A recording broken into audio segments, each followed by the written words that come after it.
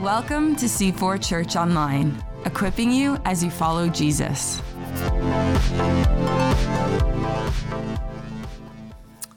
Well, good morning, everyone. So glad that you're here. Good morning to all of you watching on live up in Port Perry this evening, in Bowmanville, anywhere around the world. We're so glad that you are joining us post-ice insanity. We're glad to be together. It was a few years ago. I was in the Swagger wagon, i.e. minivan, and we were traveling along, and the best invention ever given to parents in this generation is a television built into a minivan. Anyone want to say amen to that? Yes?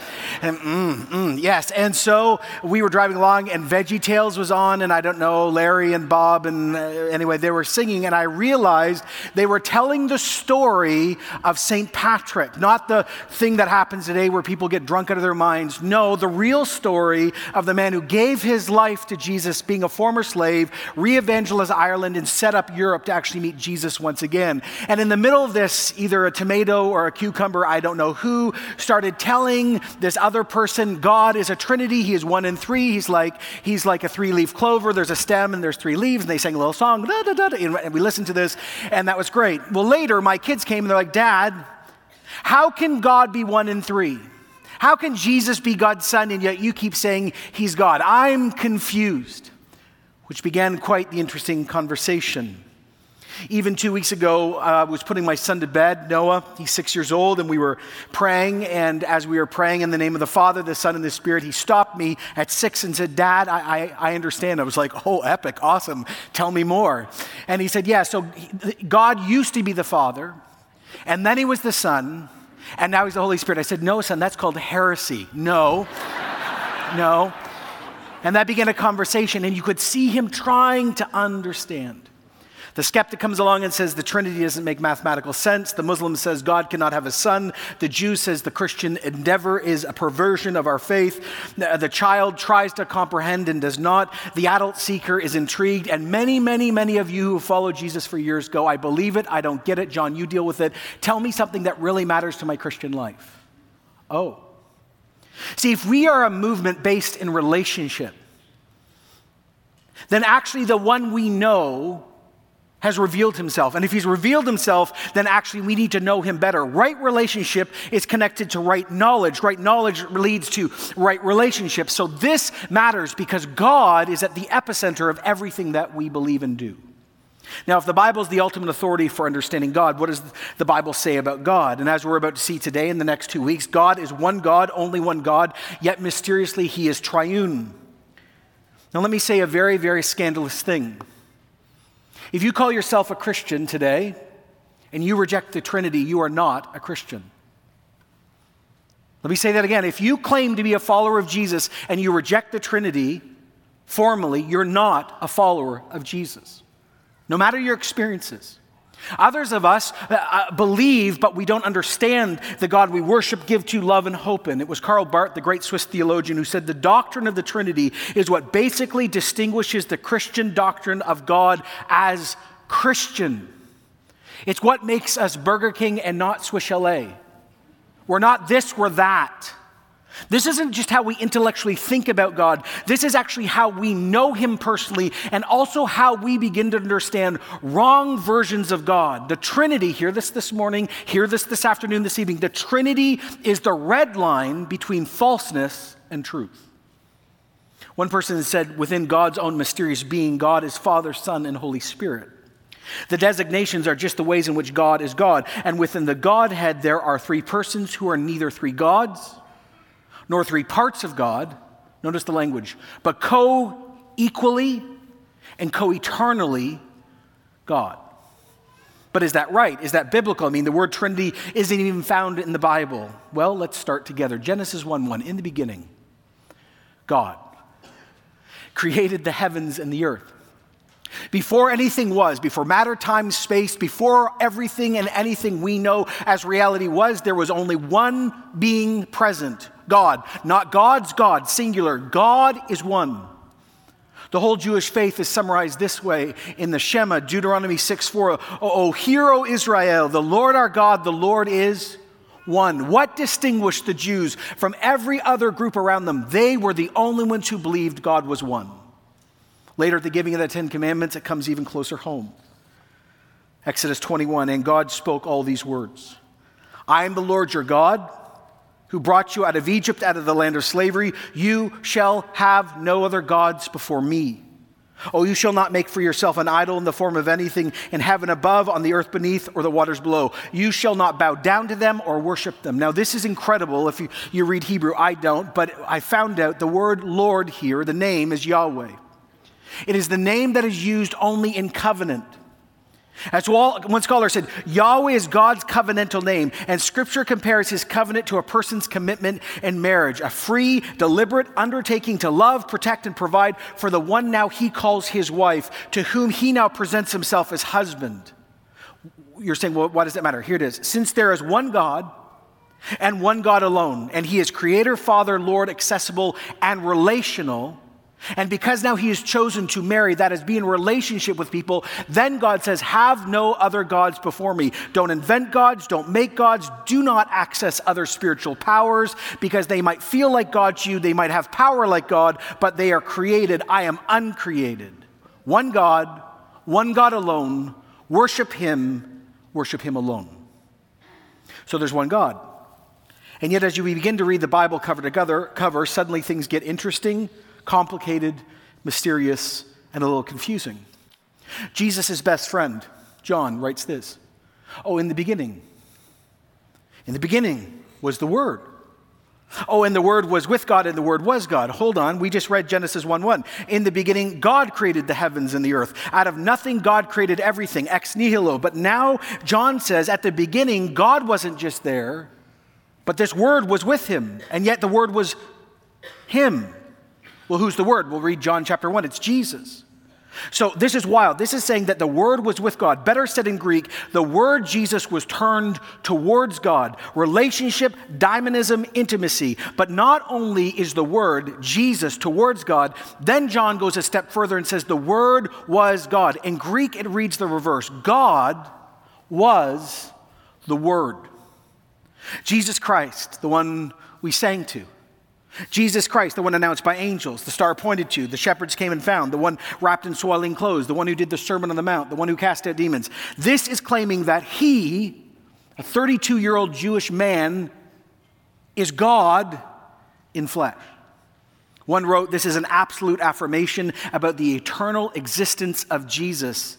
The Word did not come into being, nor was there ever a time where Jesus was not. Whatever you must say about God, now you must say about Jesus. So before the manger, Jesus was with God and yet was God. And John goes farther, verse 2. Jesus was with God in the beginning. Now this really matters. One wrote, it is important to recognize that in John chapter 1, verse 1 and 2, Jesus the Word is said to be distinct from the Father and yet equal with the Father. He's with God. The Greek literally implies two people sitting in a room, and at the same time he claims and is claiming he is God. Hence, the Father and the Word are not the same, but they belong together. The fact that one might be said to be with the other clearly differentiates them, yet though they are distinct, there is no disharmony. And John's expression points us to the perfect unity in which they are joined. So there is one God, and yet there's two, and yet one all at once. Anyone confused yet? Listen to what Jesus claimed about himself while he was on earth. John 8:58, very, very truly I tell you, before Abraham was born, I am. Ooh. At this they picked up stones to stone him, but he hid himself. Now, watch this. Jesus says, before the patriarch of the Jewish faith existed, I was around. That's crazy land number one. It gets more interesting. Then Jesus says, and oh, by the way, I am. If you know your Old Testament, all sorts of flares should be going off in your head. Why? When Moses encountered God in the burning bush, and Moses was commanded by God to go free the Israelites, Moses said to God, who should I say is sending me? And God responded, I am what? That I am. And Jesus comes along as an Orthodox Jew and says, oh, by the way, I used to exist before I existed, and I am. Oh my goodness. John 10:31, the Jews picked up stones to stone Jesus, and Jesus said to them, I've shown you many great miracles from the Father. For which of these are you stoning me? Oh, we're not stoning you for any of these, but for blasphemy, because you, a mere man, claim to be God. See, they got it.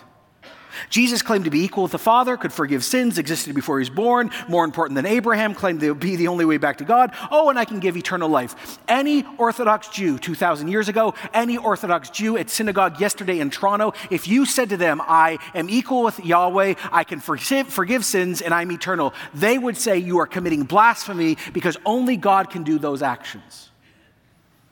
Paul, one of the greatest Jewish thinkers of his generation, who became a follower of Yeshua, Jesus, said these words about Jesus in Colossians 1:15. Jesus is the image of the invisible God.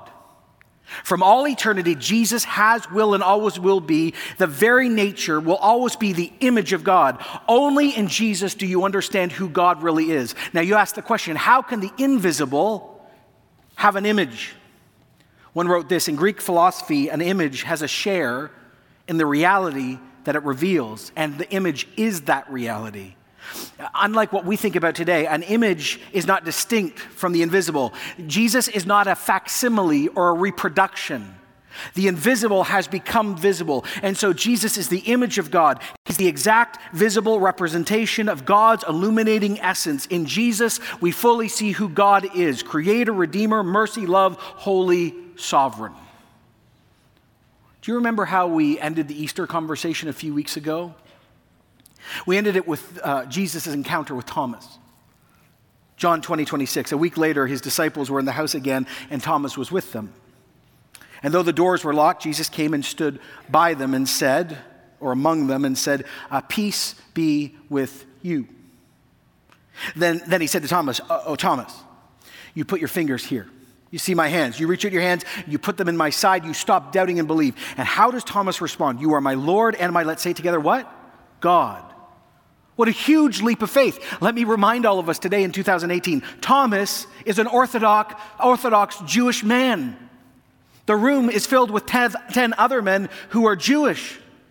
And Thomas falls to his knees and claims that Jesus is Elohim, is Yahweh, the God of Abraham, Isaac, and Israel. This is wrong, this is blasphemous, unless it is true.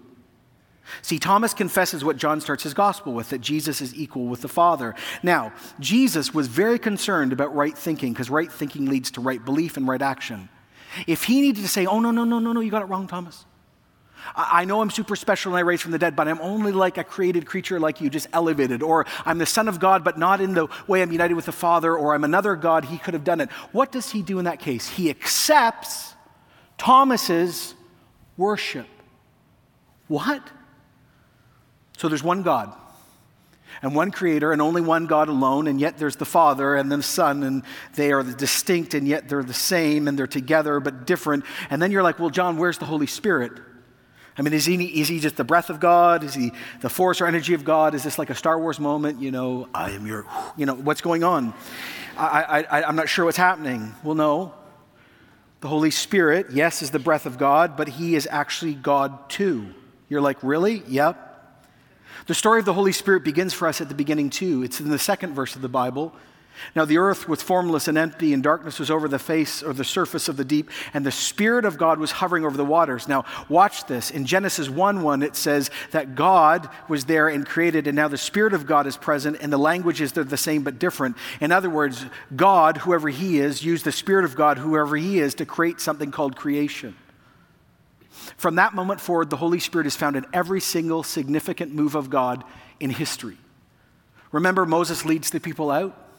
What went in front of the people of God? Exodus 13:21. By day, God went ahead of them in a pillar of cloud to guide them on their way, and by night in a pillar of fire to give them light so they could travel by day or night. Okay, this is the Holy Spirit, the Shekinah glory of God, the dwelling presence of God, the Holy Spirit. This same fire and cloud and lightning was experienced at the giving of the Ten Commandments, the dedication of the tabernacle and temple. It's the same holy fire that came down and consumed the altar on Mount Carmel when Elijah faced down the Baal prophets. It's seen at the call of Isaiah and Ezekiel. It's the same glory that shone around the shepherds when Jesus was announced. It's the same fire that lit on above the heads of every person on Pentecost when the church was born. It's the same fire at the burning bush. Where do we find the Holy Spirit? At Jesus' life, right at the beginning, Luke 1:35. The Holy Spirit will be upon you, Mary. The power of the Most High will overshadow you, and you, so the Holy One to be born, will be called the Son of God. Just as the Holy Spirit, watch the connection, hovered like a bird over creation when it was nothing, now the Holy Spirit is hovering over Jesus, and this moment is going to change the world. So you've got distinct yet the same. Jesus started his ministry 30 years later like this. When all the people were being baptized, Jesus was baptized too. And as Jesus was praying, heaven was opened, and the Holy Spirit descended on Jesus in bodily form like a dove. It's not an apparition, he's really there. And a voice came from heaven saying, "You are my Son whom I love, with you I am well pleased." So the Holy Spirit descends on Jesus like a dove, just like the Holy Spirit hovered over creation and hovered over, now he's hovering over Jesus because a new thing's going to happen. Now, why is the Holy Spirit sent? One of the chief reasons is to affirm what heaven is saying. You are my Son whom I love, with you I'm well pleased. The Spirit is given to affirm Jesus' identity so Jesus' life, teaching, death, resurrection, and ascension are valid. But here's what we need to catch today. Everyone ready? Here we see God in his fullness. You have the Father's voice, and at the very same time you have the Father's voice, you have Jesus really there in flesh. And while he's there, you really have the Holy Spirit. And in Greek, it actually says the Spirit was a dove, present.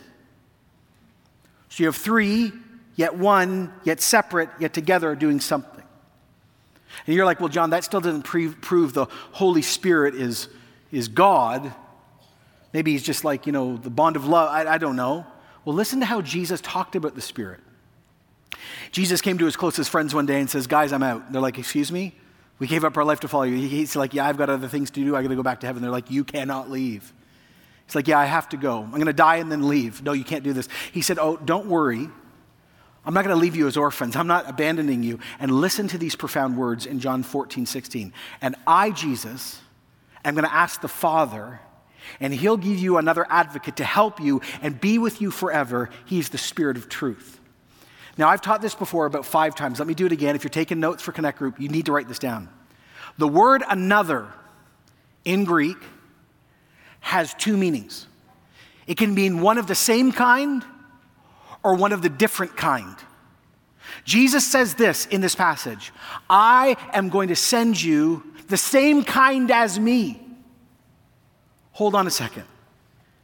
Jesus says, "I'm going to send you someone who's not me, but is like me." Not just like me because he does the same job description. He's like me. Here's the point. You cannot be the same as God and not be God, for there's only one God who has that essence and DNA. And so if you are part of God, you are God because you have that DNA. Even Peter in the book of Acts, right? When Ananias and Sapphira are confronted, and Peter says, "You've lied to the Holy Spirit." And at another point he says, "You've lied to God," it's there. Now, if you were with us for Easter, you never heard us say something. Maybe you've caught yourself saying it, maybe you haven't. You have never heard us say in this church, Jesus rose himself from the dead. You ever thought about that? Here's what we taught. The Father and the Spirit rose Jesus from the dead. Romans 8:11, "And if the Spirit of God, who raised Jesus from the dead, is living in you, he who raised Jesus from the dead will also give life to your mortal bodies because of his Spirit who lives in you." Here's what I want to catch as we begin this conversation. You're like, this is the beginning of the conversation? Yeah, it is. Okay. At creation, at Jesus' baptism, and at Jesus' resurrection, you have 3 distinct persons working for one thing: the Father, the Son, and the Holy Spirit. Equal but different. What do we do with this? Listen to one prayer by Paul in Ephesians 3:14. "For this reason I kneel before the Father, from whom every family in heaven and earth derives its name, and I pray out of his glorious riches he may strengthen you with power through his Spirit in your inner being, so Jesus may dwell in your hearts through faith." I've said this before, let me say it again. You cannot know God. You cannot talk to God. You've never walked with Jesus. Every experience you've had, if you're a Christian, with God, the Father, or Jesus, has always been done through the Holy Spirit. The Holy Spirit is the only source, door, and access to Jesus. Jesus is the only access, door, and source to the Father. The Holy Spirit's not an it. He's not a force. He's not a ghost. He's God. He's a person in the Godhead, and he's to be worshiped, and he's your everything if you're a Christian, by the way. Remember what we did in 1 Corinthians? We were going through 1 Corinthians together and we came to that gift section. We are really serious about spiritual gifts in this church. But let me look at it from a different angle. Remember 1 Corinthians 12:14? Oh, there are different kinds of gifts, but the same Holy Spirit. He distributes them.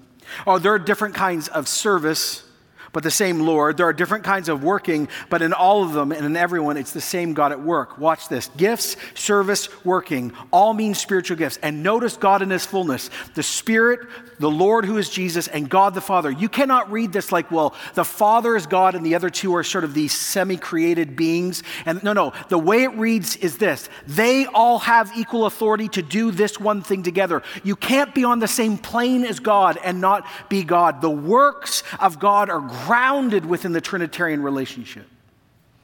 The most explicit verse about the Trinity is 2 Corinthians 13:14. May the grace of the Lord Jesus Christ, the love of God, and the fellowship of the Holy Spirit be with you all. You can't read this like, well, the Father's God and the other two aren't. No. Again, right in the language, they are equal, doing one thing together to bless the church. And what's so amazing, which so many of us, even who've grown up in church, have missed, is when we begin to see God as community yet one in an eternal dance, and we see our unity through that, it even gets sweeter. That's why these most revolutionary words need to be recaptured through the lens of God who is Trinity. Ephesians 2:18, through Jesus, we non-Jews and Jews have access to the Father by one Spirit. There is nothing more powerful than that verse. Religion can't produce that. Politics can't produce. Listen, that overcomes every barrier on earth between human beings. The Father calls you, the Son saves you, the Spirit introduces you, and we have unity in Him. Amen? Amazing. Last week, 2 weeks ago, we baptized 40 people in this church. By the way, we should clap about that. That's amazing. Amazing.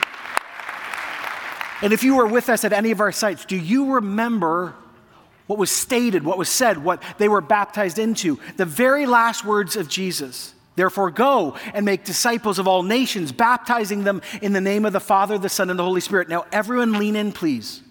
Notice the words. They matter. It's not go and baptize them into God, Father, Son, and Spirit. It's not go and baptize them into the names.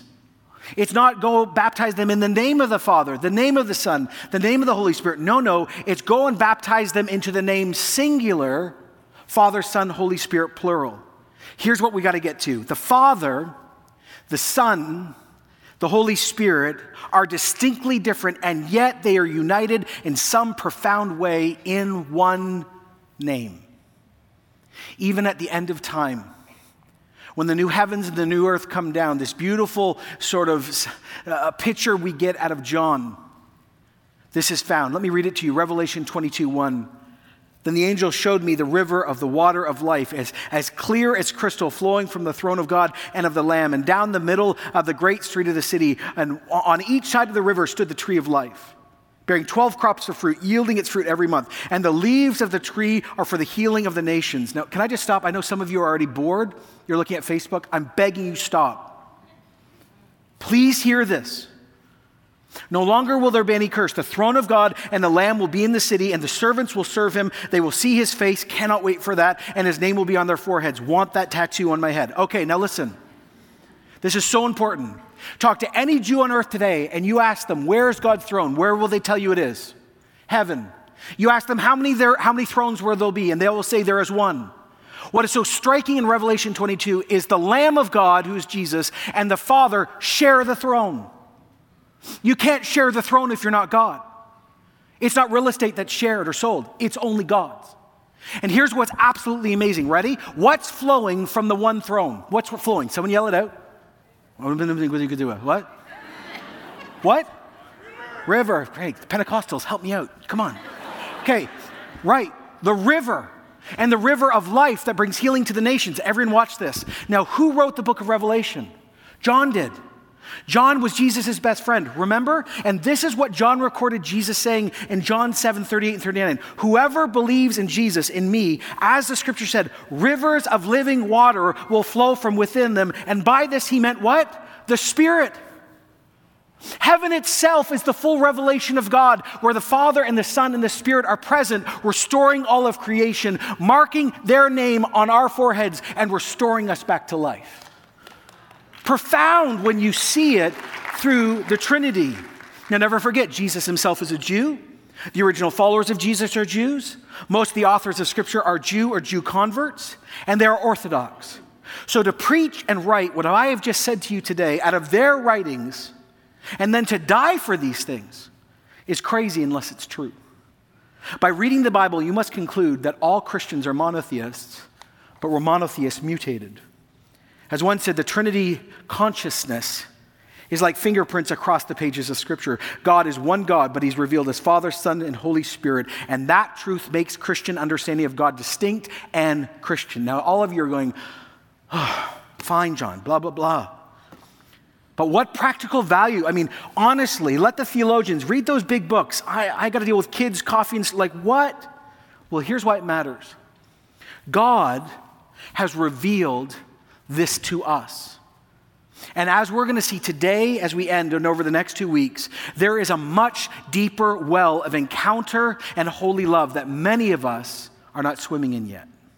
The problem is most of us approach this conversation like a mathematical problem. So we end up using analogies like this. Maybe you'll find yourself in this picture. Well, God is like water, liquid, steam, and ice. God's like a tree. There's a root, and there's branches, and there's a trunk. It's like a candle. There's wax and a flame, and there's an egg, there's white yolk, there's apples. Stop. Though they're helpful, sort of. Here's the problem with this. They lead you to something called heresy for real. I understand, like I remember, like he's an app. Yes, but no. Why? Because some of you here today actually believe falseness and you don't even know it. See, some of you are tritheists. Oh, you believe that the Father's different from the Son and the Son's different from the Holy Spirit, and they're three people, but they're not united. Well, you believe in three gods. That's not Christianity. That's false. The real insidious thing sitting in this room and all the sites today, and some of you, this is going to be like the oh no moment, is actually your modalists. God is one God, and he's found in three masks and three modes. He was the Father in the Old Testament, then he became Jesus, and then he became the Holy Spirit. No, that is heresy. That is false teaching. Jesus has always existed. The Father has always existed. The Holy Spirit has always existed. And yet one. When you pair Genesis 1 and John 1 together, the Father, the Son, and the Spirit are present at creation, different yet the same. At Jesus' baptism, different yet the same. See, here's what we've got to work out and understand. God is one God, but he's a community within himself. That's why the Nicene Creed is so helpful. We believe in one God. The Father Almighty, maker of heaven and earth, things visible, invisible.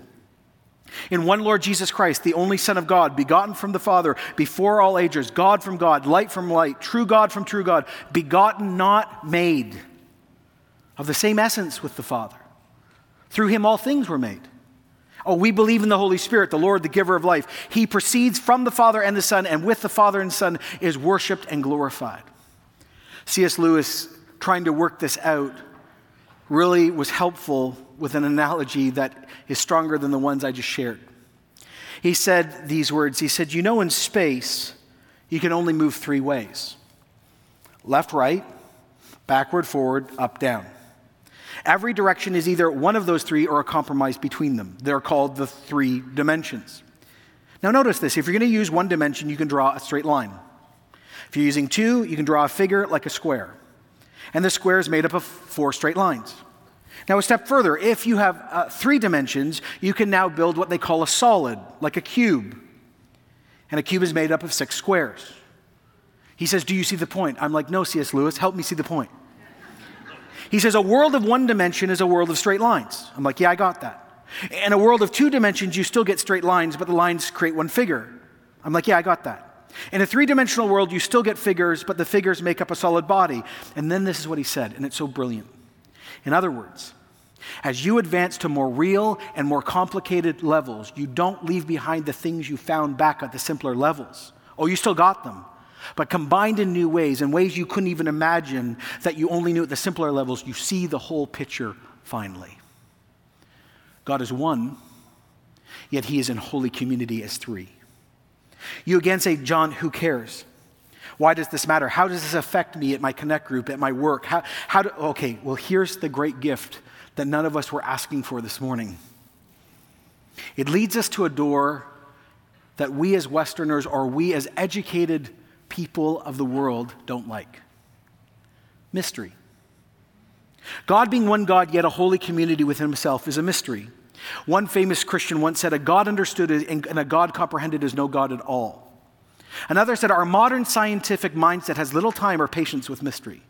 We pride ourselves in being able to penetrate the unknown and offer solutions to life's most perplexing problems.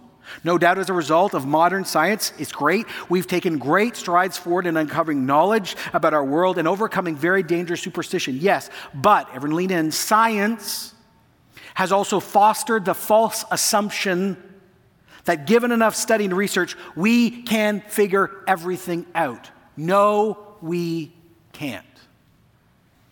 We need mystery in our life.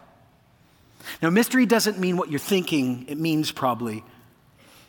Because in English, mystery means obscure and dark and secret and puzzling, inexplicable, incomprehensible. In Greek, mystery means an open secret that's being revealed. And that's it. We didn't invent God. We didn't find God. He found us. And we're not defining who he is. He's showing us who he is. That's why the book of Hebrews says that God has spoken to us through his Son. Why does this matter? Because we as Christians believe that God loves us, he wants to be in a relationship with us, and he has given us a definite knowledge about who he is. He is not completely vague. So we confidently must proclaim that there is only one God and all other gods are false, and yet that one God is Father at the same time that he's Son and Spirit, three in one, one in three. And at that moment, the great gifts that come forward from this moment of us encountering mystery is this: humility, finiteness, and us being limited.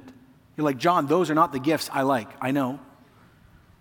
But they make us brilliantly human. My son this morning asked me, why do we worship God? He's asking very serious questions at 6. I said, we worship him because he's God and we're not. I said, it's like clay and a potter. He sort of got that. But what he was wrestling with at 6 years old is, should I have the right to say no to worshiping a being that is not me? You will never embrace your humanness unless you realize how limited you are. A.W. Tozer, the great preacher from Toronto who was preached all around the world, many of us read his book, said this: to admit there is one who lies beyond us, who exists outside of all our categories, who will not be dismissed with a name, who will not appear before the bar of our reason, nor submit to our curious inquiries, this requires a great deal more of humility. When you suddenly realize that God, even in his revelation, is more than we can understand, and we have to admit we cannot control him, own him, or put him down, things get interesting. By the way, Paul views this mystery as amazing, praise-inspiring, wondering, exhilarating. And see, this is the dividing point. See, if you find God's mystery confusing, frustrating, and angering, you'll end up not worshiping. If you know he is good and loving and kind, then it becomes wonderful and exhilarating and a pool you get to keep exploring. Romans 11:33, oh, the depths of the riches of the wisdom and the knowledge of God, how unreachable his judgments, his paths beyond tracing out. So here's how we're going to begin this series. You're like, that was the beginning? Yeah, that was the beginning. Number one, the revelation of God brings us to the point of humility. I'd like you all to repeat something with me. If you're a guest this morning, don't worry, we're not a cult. We're not going to do anything, but just do this. I would like us to say these words: I am not God. No, stop. Wait, very good, thank you. No, really. Ever since the beginning, we have fought God on this. What did Satan say to Adam and Eve? Oh, you should be God. What did we do at Babel? Let's build a tower and pierce the heavens because we have the right to make decisions. See, by declaring I am not God and I do not fully understand, it is actually affirming our humanness. That he is creator and I am created. He is infinite and I am finite. I am born today and gone tomorrow. He never goes away. I change all the time with the shadows. He never changes. It's in this moment of great freedom when we humble ourselves before God and say he deserves worship because he is creator and I am not, that actually great freedom is found. Could we say it together? 1, 2, 3. I am not right. Here's the second thing. We are called to confess God right. We as Christians, what did Jesus say? What is the summary of the whole Old Testament? To love the Lord God with all your heart, with all your soul, with all your mind, with all your strength. Love your neighbor as yourself. How can you love God right with your mind unless you comprehend him as he has revealed himself? We must confess him as triune. We must worship him right.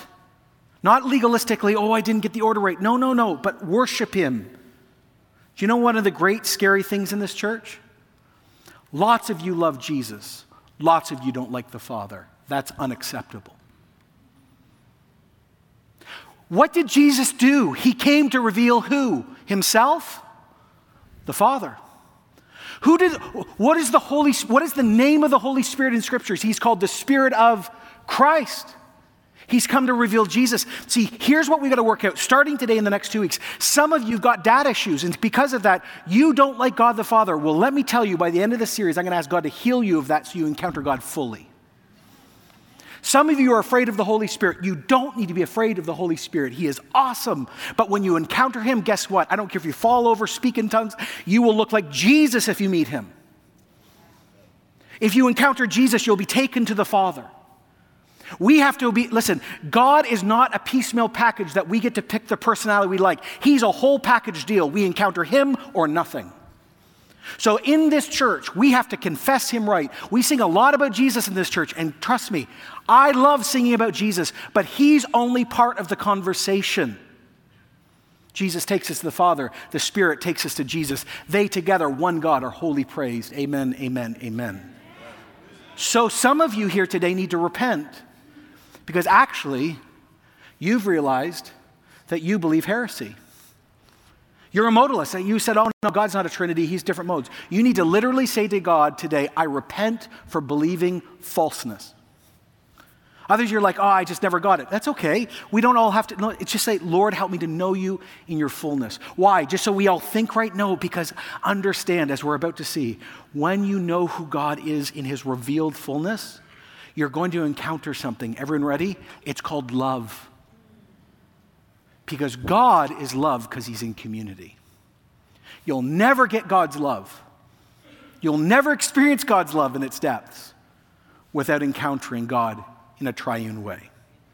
The revelation of the Trinity not only shows us who he is, the revelation of the Trinity shows how much he loves us because God didn't decide to keep his love to himself. He came after us. See, we've got this painting in one of our offices that I work in. I walk by it every day and it's written right on this. It is not enough to believe in a creed only. Faith must go beyond creeds to the living, powerful God. So let me end this first week on the Trinity this way with that amazing blessing that Paul wrote. 2 Corinthians 13:14, may the grace of the Lord Jesus Christ, the love of God, that's the Father, and the fellowship of the Holy Spirit be with you all. Can I just sit on that for a moment? The grace of Jesus, the sheer mercy of Jesus, the forgiveness of Jesus, Jesus taking our place, Jesus dealing with our holiness issues. See, Jesus didn't get browbeated by his dad in some eternity past. You have to go save those people that we don't really like. Are you joking me? Jesus came and the Father sent him because he loves us. We know who God is and we have his name because he's personal through Jesus. You know, I was struck not only by the grace of Jesus this week, I was struck by God the Father. As I continually read all the passages about God the Father, almost every single time the Father is mentioned, the word love is paired with him. You want to know God is love? You must encounter the Father. He is the fountainhead of love. He is the heart and the intention within the Trinity of love. Like, it matters. And I love the sweet fellowship of the Holy Spirit, that we have the presence of God even in our brokenness. And the Holy Spirit brings us together with the Father and the Son. Though we never are the Trinity, we are brought into the love relationship he has within himself. And then we are brought with each other also. You say, John, what's the take home this week? I said, well, it's not going to be as practical as some of you want it to be. It's simply this. I'm going to pray right now across all our sites for a fresh work of God where God would reveal himself to us in such a way that we would never be the same. And it starts with understanding God in his fullness. By the way, this will touch your marriage if you're married. This is going to touch how you worship, how you sing, how you give, why you come to church, even what you do as we work this out. So could I ask you, please, if you wouldn't mind, to open your hands to God, if you're comfortable with that, as a symbol of being openness. Just being open. And let's just take a moment. Number one, thank you that, God, you are a revealed mystery, not a hidden mystery. Thank you that you're our creator, and thank you, God, that you are not evil or wicked, you're holy and you're love at the same time. Thank you that we can trust you. Thank you that you are Father, Son, and Holy Spirit. Some of us today need to say, Lord Jesus, forgive us for teaching, believing, or promoting really heresy, false views of you. I repent. Others of us are like, wow, God, there's parts of you I'm afraid of, I'm concerned about, I don't get. And this is what you need to do. He's not angry at you. You just need to say to him, God, you have to fix broken parts of me so I can get you. Because I can't. And he'll do that. All of us at this moment need to be unbelievably thankful for the Father and his love, and the Son and his grace, and the Spirit and his fellowship. Thank you, God, that you're one and three, and we openly confess this. And now here's the prayer. Father and Son, by the Holy Spirit, here's my request among my brothers and sisters. Pour out the Holy Spirit to reveal God in his fullness in a way our church has never experienced in its whole history.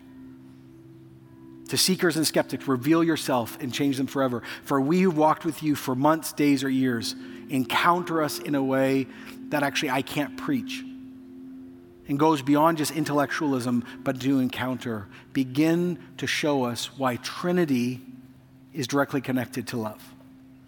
Come do this work among us, we ask. Thank you, God, that you call us. Thank you, Son, you die for us. Pray for us. Sustain us at this moment. Thank you, Holy Spirit, you never abandon us or leave us, and you assure us of resurrection. And we all said together, amen. Thanks for joining us. To connect to the ministries of C4, visit c4church.com.